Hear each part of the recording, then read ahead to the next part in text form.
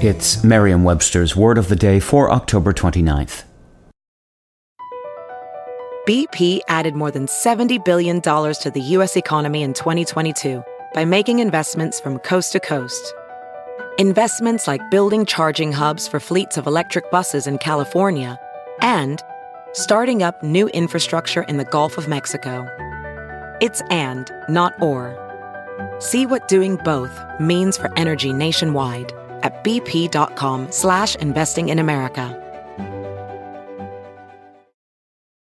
Today's word is procrastinate, spelled Procrastinate.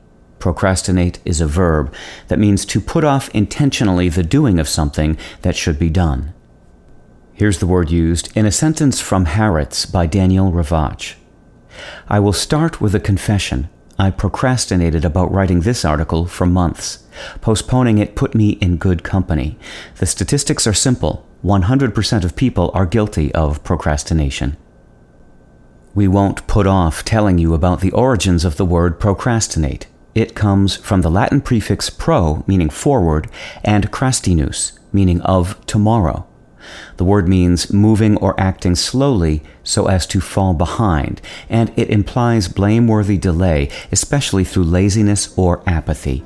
With your Word of the Day, I'm Peter Sokolowski. Visit Merriam-Webster.com today for definitions, wordplay, and trending word lookups.